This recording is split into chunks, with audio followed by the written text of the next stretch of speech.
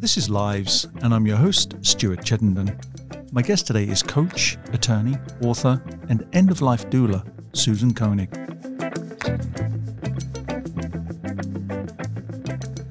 In the show, Koenig talks about what she has learned from a life as one of 8 children raised on the edges of poverty, experiencing the deaths of several people close to her, and the joy that can be found by being attentive to life.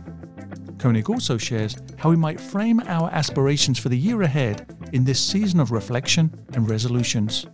I always go to my life's intentions, which are a list of who I think I'm called to be in this lifetime. To be an effective mentor, to be a masterful coach, to be a joyful dancer. So I have a list of those, which come out of my paying attention to what enlivens me, brings me joy or meaning.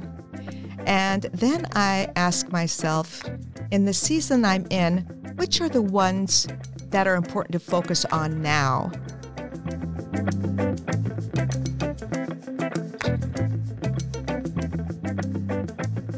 The fifth of 8 children and raised a Catholic, Susan Koenig grew up in Little Italy in Omaha.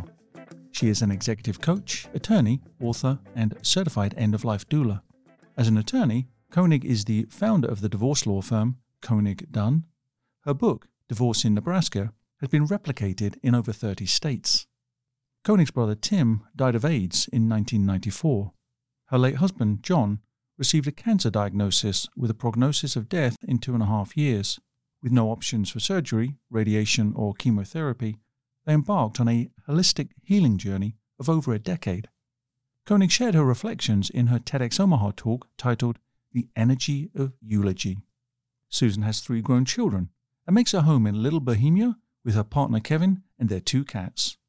Her word of the year for 2023 is true. Susan Koenig, welcome to Lives. Thank you, Stuart. So honored to be here.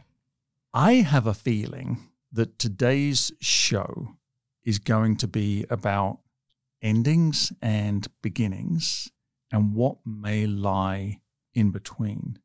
We're recording this shortly before Christmas, but the intention is to air this show at the new year.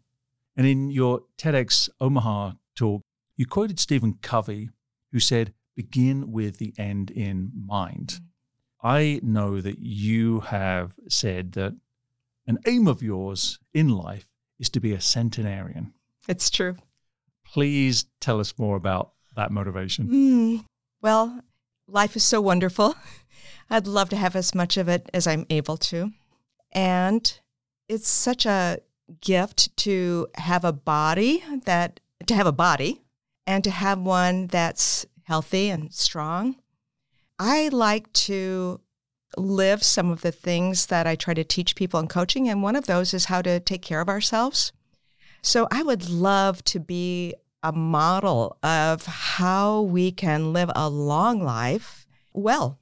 So I'm very inspired by people who have lived to be 100 and beyond. It's actually one of my hobbies to read about centenarians.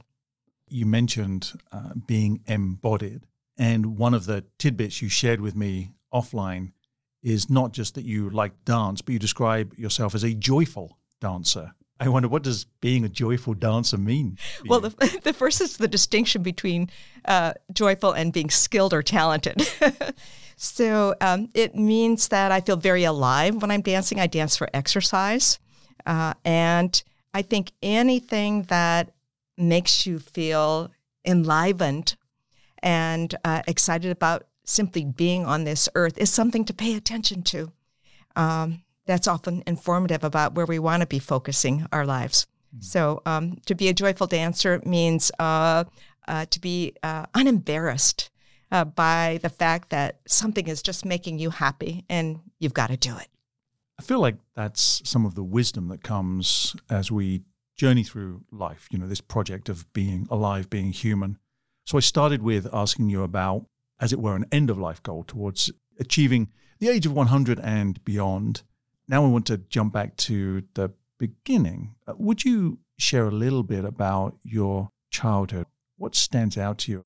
Well, one of the blessings of growing up in a household with many children and not many dollars, with an alcoholic parent, is that you experience a few challenges or maybe even hardships as a young person, so that when adulthood arrives, you have a tremendous gratitude for everything that follows. I can remember the first time as a newlywed, we had enough money in the checking account to purchase something that wasn't an essential. And I felt so rich. So growing up, I went to Catholic grade school, lived in a working class neighborhood. My father was a construction worker when he was working. My mother had an 8th grade education. So it was a very simple life in and out of the edge of poverty. It made me hardy, I think. I learned a lot about being independent and developed some grit. And those capacities have been a gift to me, which I didn't realize at the time, of course, but they sure are. It can be hard to know, I think, as a child, especially when you're one of 8, what living on the edge of poverty means, because unless you can contrast that with either your later life or other people around you at the time, it sometimes is hard to know what exactly that means. I'm wondering, as you reflect back on your childhood, how have you perhaps reframed some of the memories of, joy and hardship that you encountered then, but you can see in a different light now? Well, one of the things I can see is that feeling alone, or that you didn't have support because the family's resources were stretched so thin, can, on the one hand, give you the belief that you always have to be on your own and alone, and there's no one to help you because that was your experience because of just the realities of life. As an adult, I can look back on that and see, oh, I'm not a little child with no one who can help me.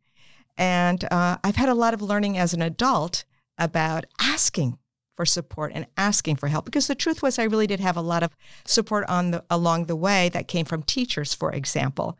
They were there and helped me in many ways that my family wasn't able to. So I learned a lot about, I was a late learner in reflecting back on my childhood and all that it gave me. You've remarked, I think, about your mum appreciating the Sunday Mass as being a highlight of her week. And I'm curious how much faith showed up as part of your childhood family context. Yes, my mother was a very devout Catholic, and we lived about a mile from St. Francis Cabrini Church. My mother never learned to drive, yet she walked to church as long as she was able to walk and never missed church her whole life. So for me, growing up Catholic, I had a model of dedication to one's faith. I abandoned Catholicism, one might say, pretty early in my life. But the principles that I learned about caring for others, caring for those who are suffering or in need, and just an appreciation of the spiritual life and ritual, I will also say, all of that came from my Catholic childhood. As I mentioned earlier, we're recording this heading towards Christmas, and the goal is to air this conversation around New Year, which I think is traditionally for many people a moment of reflection about the year that's just passed, perhaps more in their life, and what their aspirations and intentions are for the year ahead.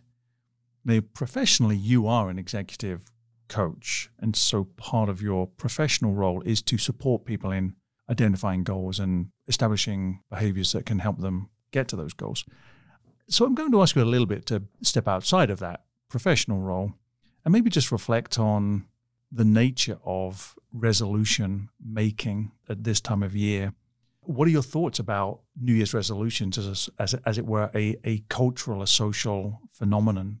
How do we go about it? Yeah, I think resolutions are a source of great frustration for many people because there's not discernment between intentions and goals. And so what's great about resolutions is we take some time to think about what's important to us. And I think that's something worth doing every day of our lives. So that's beautiful. Where people get frustrated is they often make a resolution that is either vague, as in not a goal that's specific, measurable, attainable, time-based, right? So there are goals that can be very helpful. That's a distinction. And another is that people start too big. You know, they think, okay, I am giving up X, Y, and Z, or I'm going to go to the gym 3 times a week. You know, that's the big one, right? Where I've got my new gym membership. I'm going to go 3 times a week. Now, they haven't gone for 3 years or 3 months, but the minute they have a week, say about February, where they only go once, they begin feeling like a failure. They don't go back the next week. So I love the idea of remembering what's important to you and having an intention around that, but then starting where you are and starting small so that you can build on that success rather than starting with some giant plan and then feeling like a failure, 2 or 6 weeks in. So the idea behind resolutions is good. I think they haven't been used in a way that help people really feel successful. Why do you think it is, as it were, traditional to do that work at this time of year, as opposed to perhaps being deliberate about it at other times, either during the year or at other moments in our lives?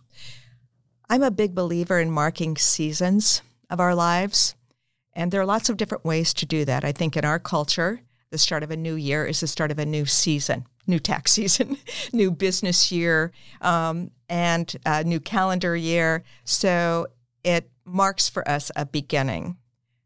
I also think that seasons should be honored in other ways. And even when we're thinking about our New Year's resolutions or goals or intentions, it's useful to ask first, what season of my life am I in? I had some friends who lost their mother this year and other close friends. If I'm in a season of grief, how I'm going to start the new year is going to look different than maybe someone who just started a new job or just had a new baby. So if I'm a caregiver or if I'm recovering from an injury, a new season is going to look different for me. So honor the season that you're in, I would say. But I think that that's why this time of year is such a useful time for people to reflect back on the past year and look forward to the year ahead.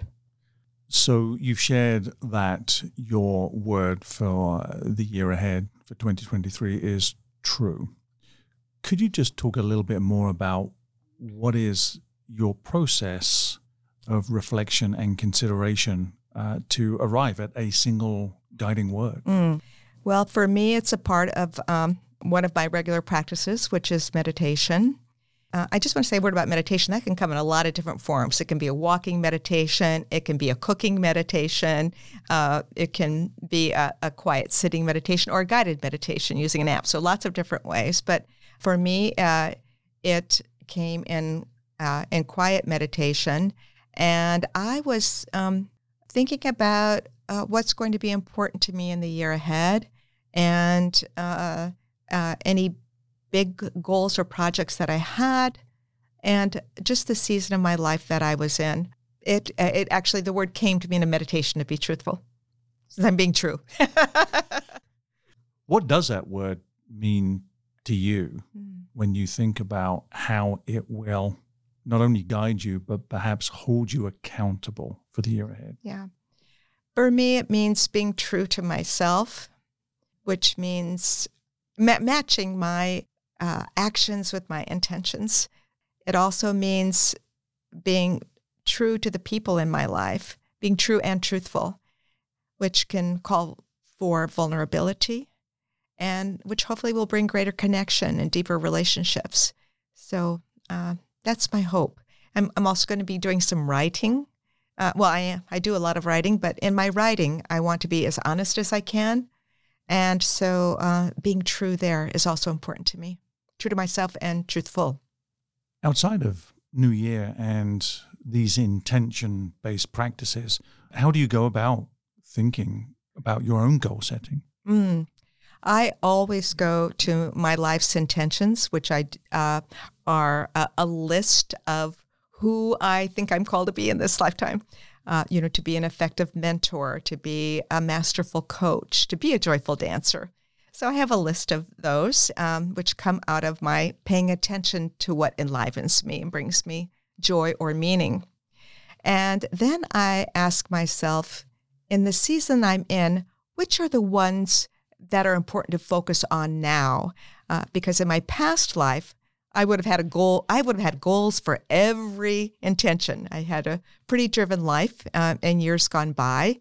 And one of the things that life has taught me is the importance of balance.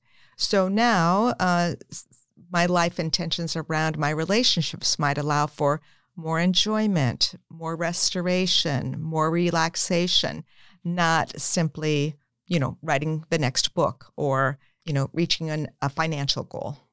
I don't want to strain this metaphor too far, but playing with this idea of seasons of your life. Mm-hmm. You talked about earlier in life being quite driven. And so I want to perhaps talk about the spring, as it were, of your life. As you're heading to college, leaving college, becoming an attorney, what was happening? I don't think I was very guided in my early career path. So I looked more at what I thought I was good at, speaking, writing, and that led to me deciding there wasn't much else I could do with my sociology degree unless I was going to teach. And for some silly reason, I thought I didn't want to teach. Turns out I started teaching when I was in law school and have been teaching ever since. But what do you know when you're 21, right? So I found myself in law. And while there, discovered really that the part that I loved most was the relationship with people and finding out what was important to them and helping them to get to the next stage of their life and get through a difficult time. So I think I got more out of that. I know I got more out of that more meaning out of that aspect of practicing law than the writing and speaking and the technical skills that I may have had. Divorce can be a traumatic experience for many people that are going through that. And so I want to invite you perhaps to dig a little deeper into why that specialty spoke to you as an attorney. Yeah. I'll give the context of the beginning of my career, which was that in the 1980s, if you were a young solo practitioner, woman, lawyer in Omaha, the kinds of work that would come to you would be in the family law arena. A lot of court appointments in juvenile court representing abused and neglected children, for example. So that work came to me with some amount of ease, and I found it deeply meaningful. So over time, I began to let go of the other areas of practice of law that I could have done because the meaning was there.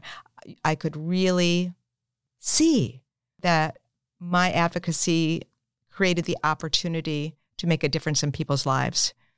And over time, as the law firm grew, the lawyers who joined the firm, my law partner Angela Dunn, who grew the firm, all have come to this practice area because they feel that same commitment to helping people get through a difficult time and get through it better than they were when they entered the process, so that they feel more empowered, more supported, more secure about their future.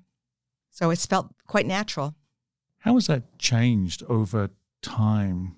How has your attitude to what divorce law can be, how you go about the practice of divorce law changed since that beginning? What really has changed for me is understanding that divorce is not simply a legal process, but a transformational personal experience. And the relationship between the person going through the divorce and the legal team that's supporting them will make a difference in how they move through that experience, how traumatic it was, how healing it might be, what they might learn about themselves. So it's really bigger than a legal process. And there's a lot about it that we can't control, the judge, the facts, the law.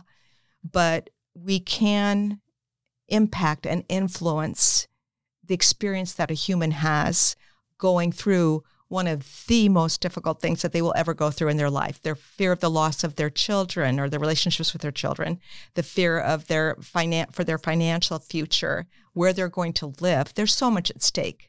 And when you can impact a person's life in all of these areas by your contribution, it's a very meaningful life. And you wrote a book that speaks to the process, but also I think maybe the possibilities of going through this experience. Could you share a little bit more about why you wrote it? Yes. So the book was written to help people who are going through the process be better educated, have lower legal fees, and less fear around the process. My law partner, Angela Dunn, wrote the second edition, and I co-authored the second edition. But we really thought that people should not have to pay a lawyer to get access to information that should be readily available. I remember a little bit of criticism from some other attorneys in the profession saying, why are you giving all of this information away when you could be charging by the hour for it? Well, for all those reasons. So at some point, you identified that coaching was an endeavor that you wanted to embrace as well. So what was the journey into coaching? I like to say that coaching found me. When I read a description of what coaching was, that helped people find what was important to them in their lives and help them reach their goals, I got so I didn't know this was a thing. I got so excited. I nudged my husband, who was sitting next to me, and said, this could be me. This could be my next career. And he looked at me very surprised because I'd never wanted to do anything else other than law. I'd been 20 years practicing law. But I decided to get trained. I thought, well, this will be useful to me in running the law firm. When you are in training to become a coach, if you're in an accredited program, you begin coaching people, right, to get the experience. Once I started coaching people, I loved it so much. I thought, this is all I want to do. I want to do this. So I went back to my firm, which now had a number of employees, and said, so I want to do this new thing, but I can't do it unless I have your support, because obviously I had learned something about support by then. And they were behind me. So it took me about 5 years to make the transition from lawyering to coaching. So you've been coaching for quite a while. In your observations, why do people typically need coaching? Coaching gives us something that our best friends can't and that a therapist doesn't. So a therapist will help us look at our past, help us heal, and give us some skills and tools. So some similarities. Our friends will cheer us on, listen to us, some similarities. What is different about coaching is that it is very forward-looking. It's, of course, confidential. It is action-oriented. And there's no diagnosis. There's no analysis. It's about the life you want to create. So there's a distinction there. So people might come because they're launching a new career. They are looking to change their career. They have a creative project that they're stuck on. They're struggling with their finances, or they just are feeling uninspired about life. Could be that they have an overwhelmed life. I work with a lot of lawyers who have a lot on their plate. Sometimes it gets to be too much, and they're looking for a path forward. You mentioned lawyers. Do you find that you focus in particular on I'm not sure how to ask this. Do you find that you're focusing on a particular kind of client or a particular kind of need? What has changed for me over time is that I want to work more with nonprofit leaders because I've done a lot of leadership coaching, and I have felt that if I can coach a leader, then I can influence the entire organization because they are the culture keepers very often, and they can infuse their organization with these principles if they've got them in their bones. So I love coaching nonprofit leaders to try to make more good in my community or across the country. Yeah. Do your clients have some common misconceptions about what it is that you can do for them as compared to what they need to be doing for themselves? We make it clear as coaches that the real benefit of coaching will come from how they put into practice the insights that they will gain in the coaching session. So at every coaching, at the close of every coaching, there will be some, we might say, homework that the client will do between that session and the next, so that they are practicing the skills. They are experiencing, not just being told or hearing what can make a difference in their lives. They're choosing what to do, but they're also being held accountable when they come back to, did you do what you said you were going to do? So that's something your best friend's probably not going to do if you say, I'm going to the gym on Tuesday. Again, not to torture the metaphor, but this idea of seasons. We also arrive at this place where you are now a certified end-of-life doula. What does an end-of-life doula mean, and what does that role entail? An end-of-life doula is someone who supports a person who is in the dying experience and the people around them. So there are a host of ways that the support may come. A lot of it involves listening and just simply being a companion on the journey. There can also be practical support around the planning and preparing, and also looking at what's important to you.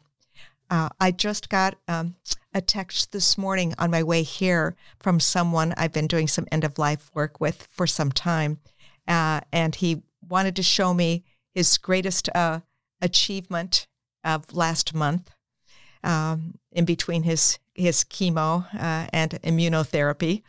And he had gotten a tattoo that represented faith and family and his love of the ocean. And it just spoke to me of how a coach can help people really connect with what's most important to them at this season of their life.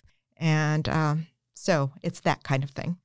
You're quite public about some of the traumatic losses you've experienced in your own life, one of whom was the loss of your brother, Tim, in 1994. I think he was age 35, and he passed having suffered from AIDS at that point. How did that experience, as you look back on it, shape how you adapted to your life? How did that experience change who you are? Tim's life and Tim's death has a profound experience on me. Being with him in the dying journey taught me all of the things that we learn with someone who begins to appreciate at a peak level what matters most to them. I also learned a lot about simply the physical caregiving of someone whose body is changing dramatically, who's unable to attend to their own most intimate needs. And of course, this would have a real meaning for me when my husband, John, was dying. Today, I look back on Tim's life and the things that he shared with me and modeled for me, and I still draw on them. I thought about it recently. His words were, don't let what exists already determine what your future will be or what it will look like in the future. He was a carpenter, And I was looking at a remodeling project, and there was something I thought a wall that needed to stay. And he, with a simple reference, reminded me of possibility. And I still draw on his words of wisdom from, a quarter of a century ago. You also mentioned your late husband, John. Again, these are experiences that I think are deeply traumatic, but also they forge who we are as people. And I'm wondering how that experience has both informed you and influenced you. Being with John for over a decade of the years that he lived with this diagnosis and this extraordinary compulsion to be fully alive was exceptional. He taught me, he modeled for me, and thus taught me how to put one foot in front of the other, moving in the direction of what was important to you. And for him, that meant staying alive. And putting one foot in front of the other meant, let's become macrobiotic and eat brown rice and kale and miso soup. Let's try raw foods and drink wheatgrass every day. Let's meditate. Let's go on walks. Let's be in nature. Let's connect with our friends and family. So I got to be with him as he was showing the way to live a rich life today and hope that you get one more day. And all of those years of living beside him infused in me both gratitude for life and a model for how to be in life. We could call it a traumatic loss. It was equally a profound gift that gives me gratitude every day. Every day. As I reflect on what you've been sharing with me, people encountering divorce, it's a traumatic experience. For people that you are coaching, for them, it wouldn't surprise me if they are feeling frustrated, stuck, perhaps anxious. And then, of course, the experiences you've been describing about the end-of-life moments for people. We as a society in the West, I think, are incredibly afraid of death, despite its inevitability for us all. All of these things become taboo in some ways. Failing at a marriage or some relationship, failing to live a life that we think should be more productive and successful than it is. I'm curious about why you seem to have turned your face directly at those experiences and addressed them quite directly with your life and your work. I don't know that I would have said this in the beginning, but I believe there are always new beginnings. And I may not know what will come after death, but I choose a belief that there will be a new beginning. We get to choose our beliefs. So I like to choose the ones that make me feel good. That one works for me. I will also say that by turning towards death, I can be more alive today, because how I live is how I will die. I will either die bitter and resentful and unhappy, or I will die grateful, joyful, and alive until I'm not. It's a choice. And I'm choosing to look right at death to help me remember how I want to live today. So how then does one go about becoming an end-of-life doula? What is required to become that?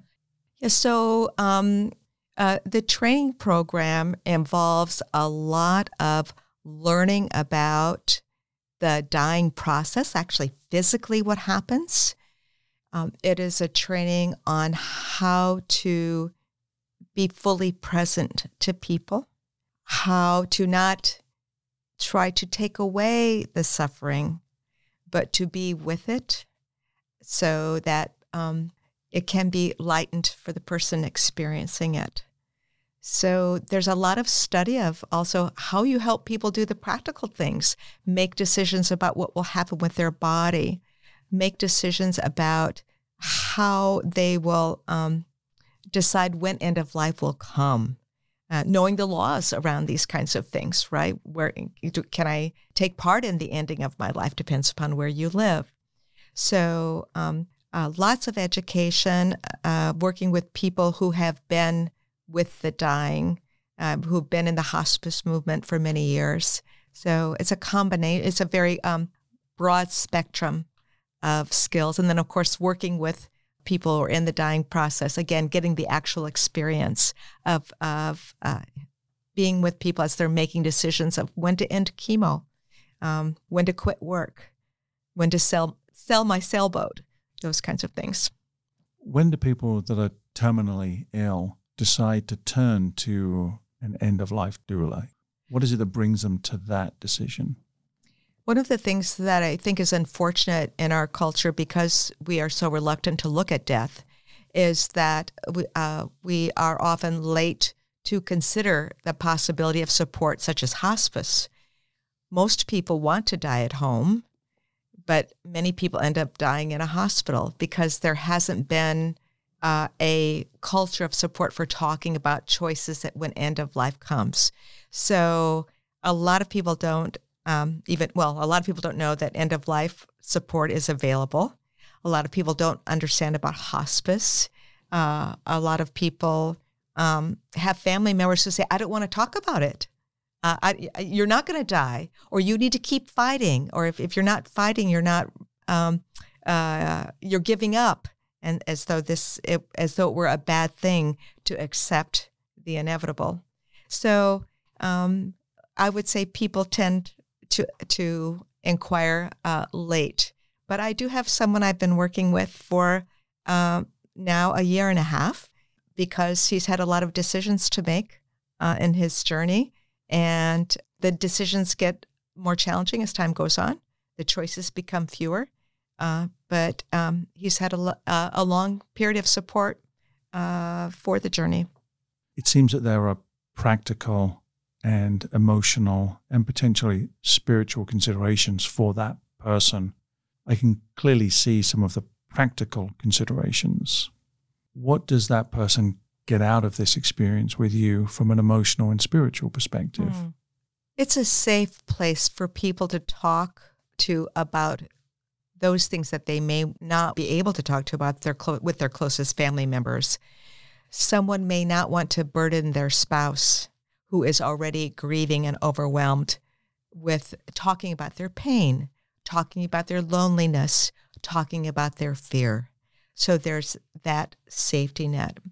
There are also spiritual questions like, am I doing something that is sinful if I stop doing chemotherapy?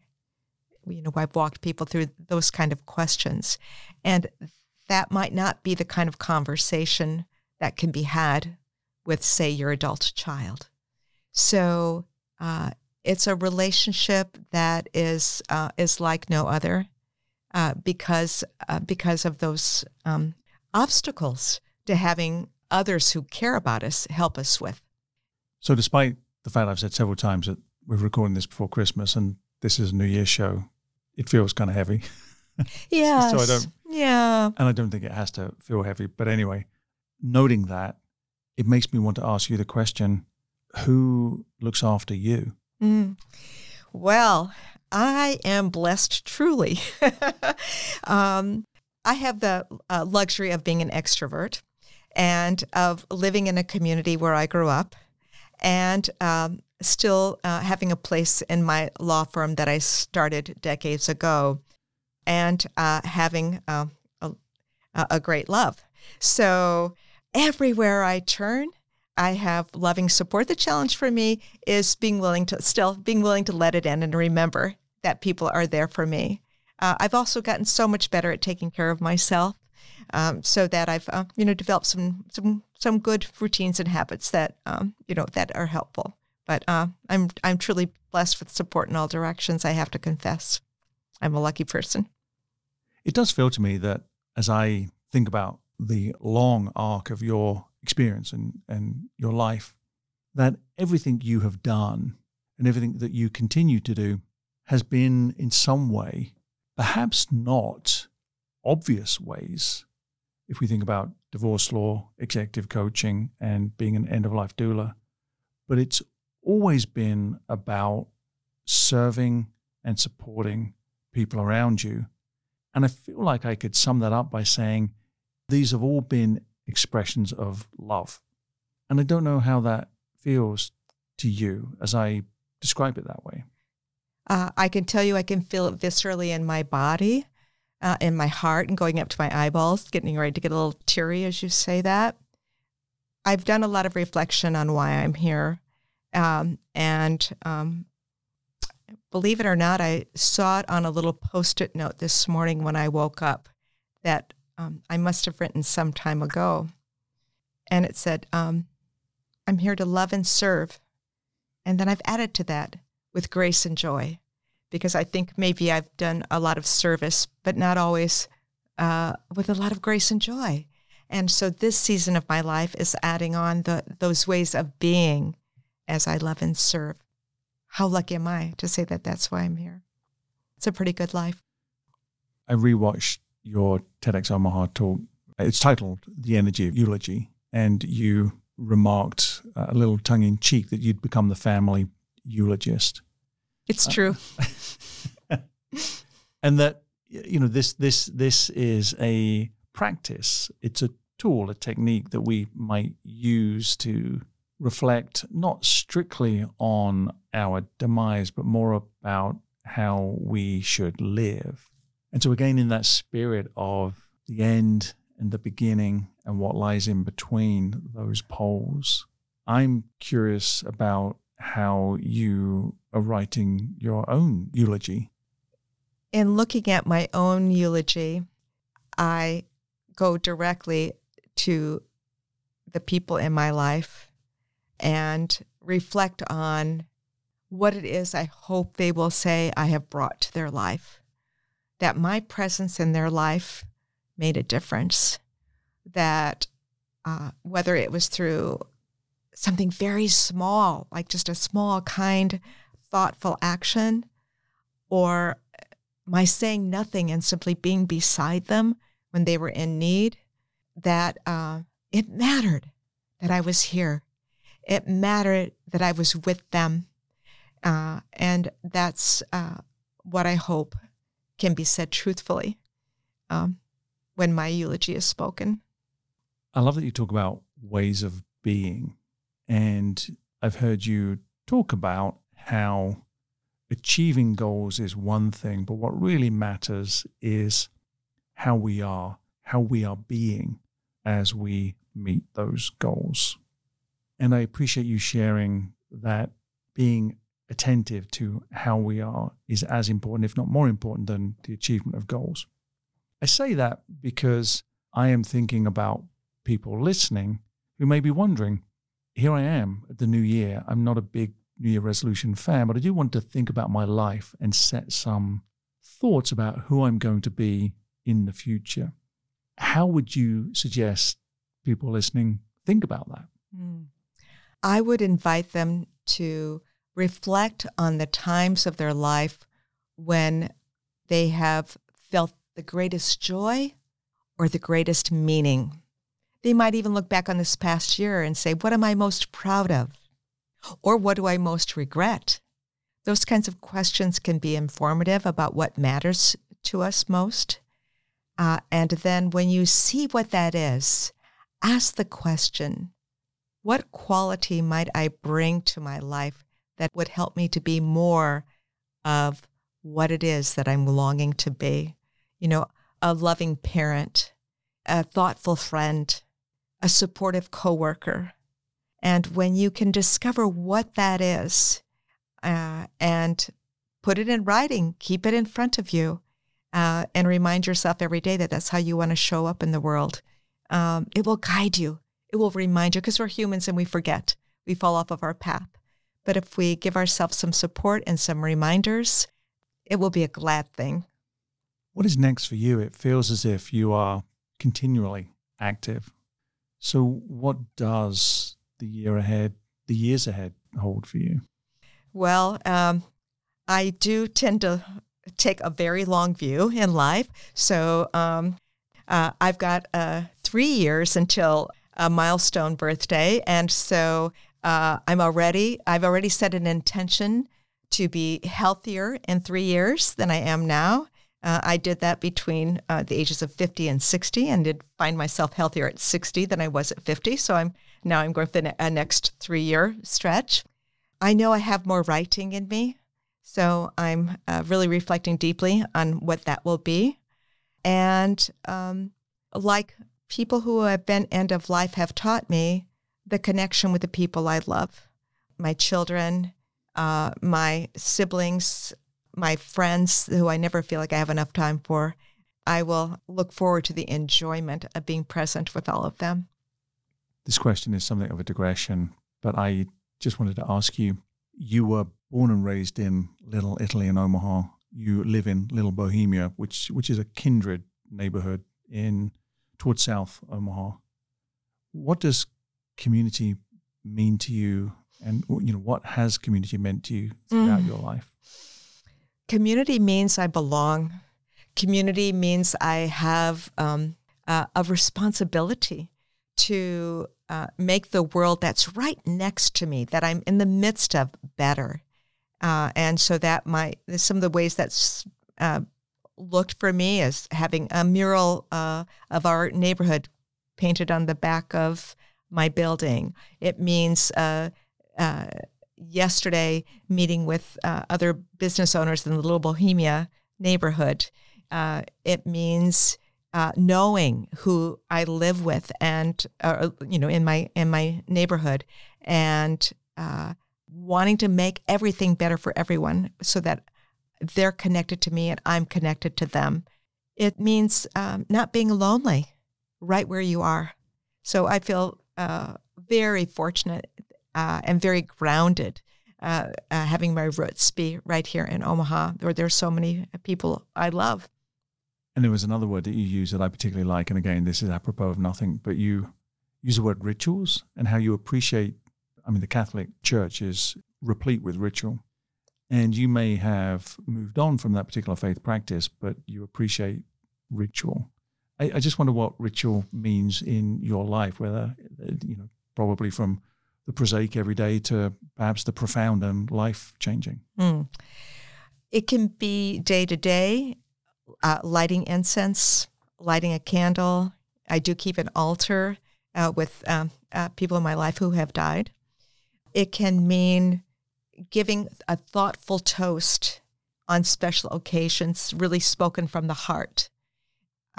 And it can mean seasonal things like my Women's First Weekend of Fall that my friend Gretchen hosts every year, or my winter retreat when I will go be solo for a while and reflect on some of the things that we've been talking about here today.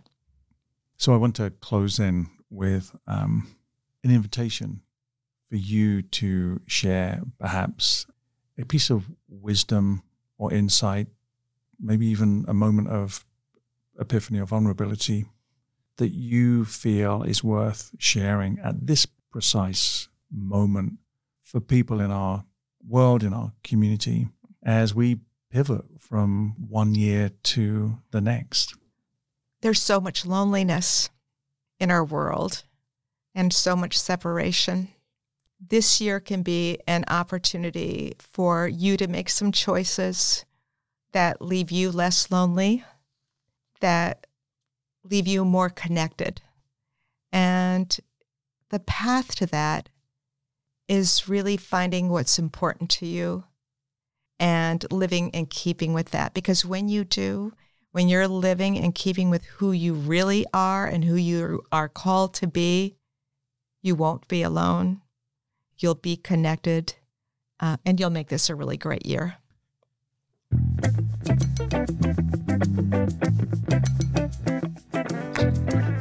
My guest today has been coach, attorney, author, and end-of-life doula, Susan Koenig. Susan, thanks so much for sharing both your experiences, but also your insight and knowledge. So thank you. What an honor. Thank you. Thank you, Stuart. Lives is brought to you on KIOS Omaha Public Radio and is produced by Courtney Bierman. The music you hear playing in and playing out is performed by Andrew Bailey. Podcasts of today's show and others can be found at livesradioshow.com or where you get your podcasts. Subscribe today and please leave a review.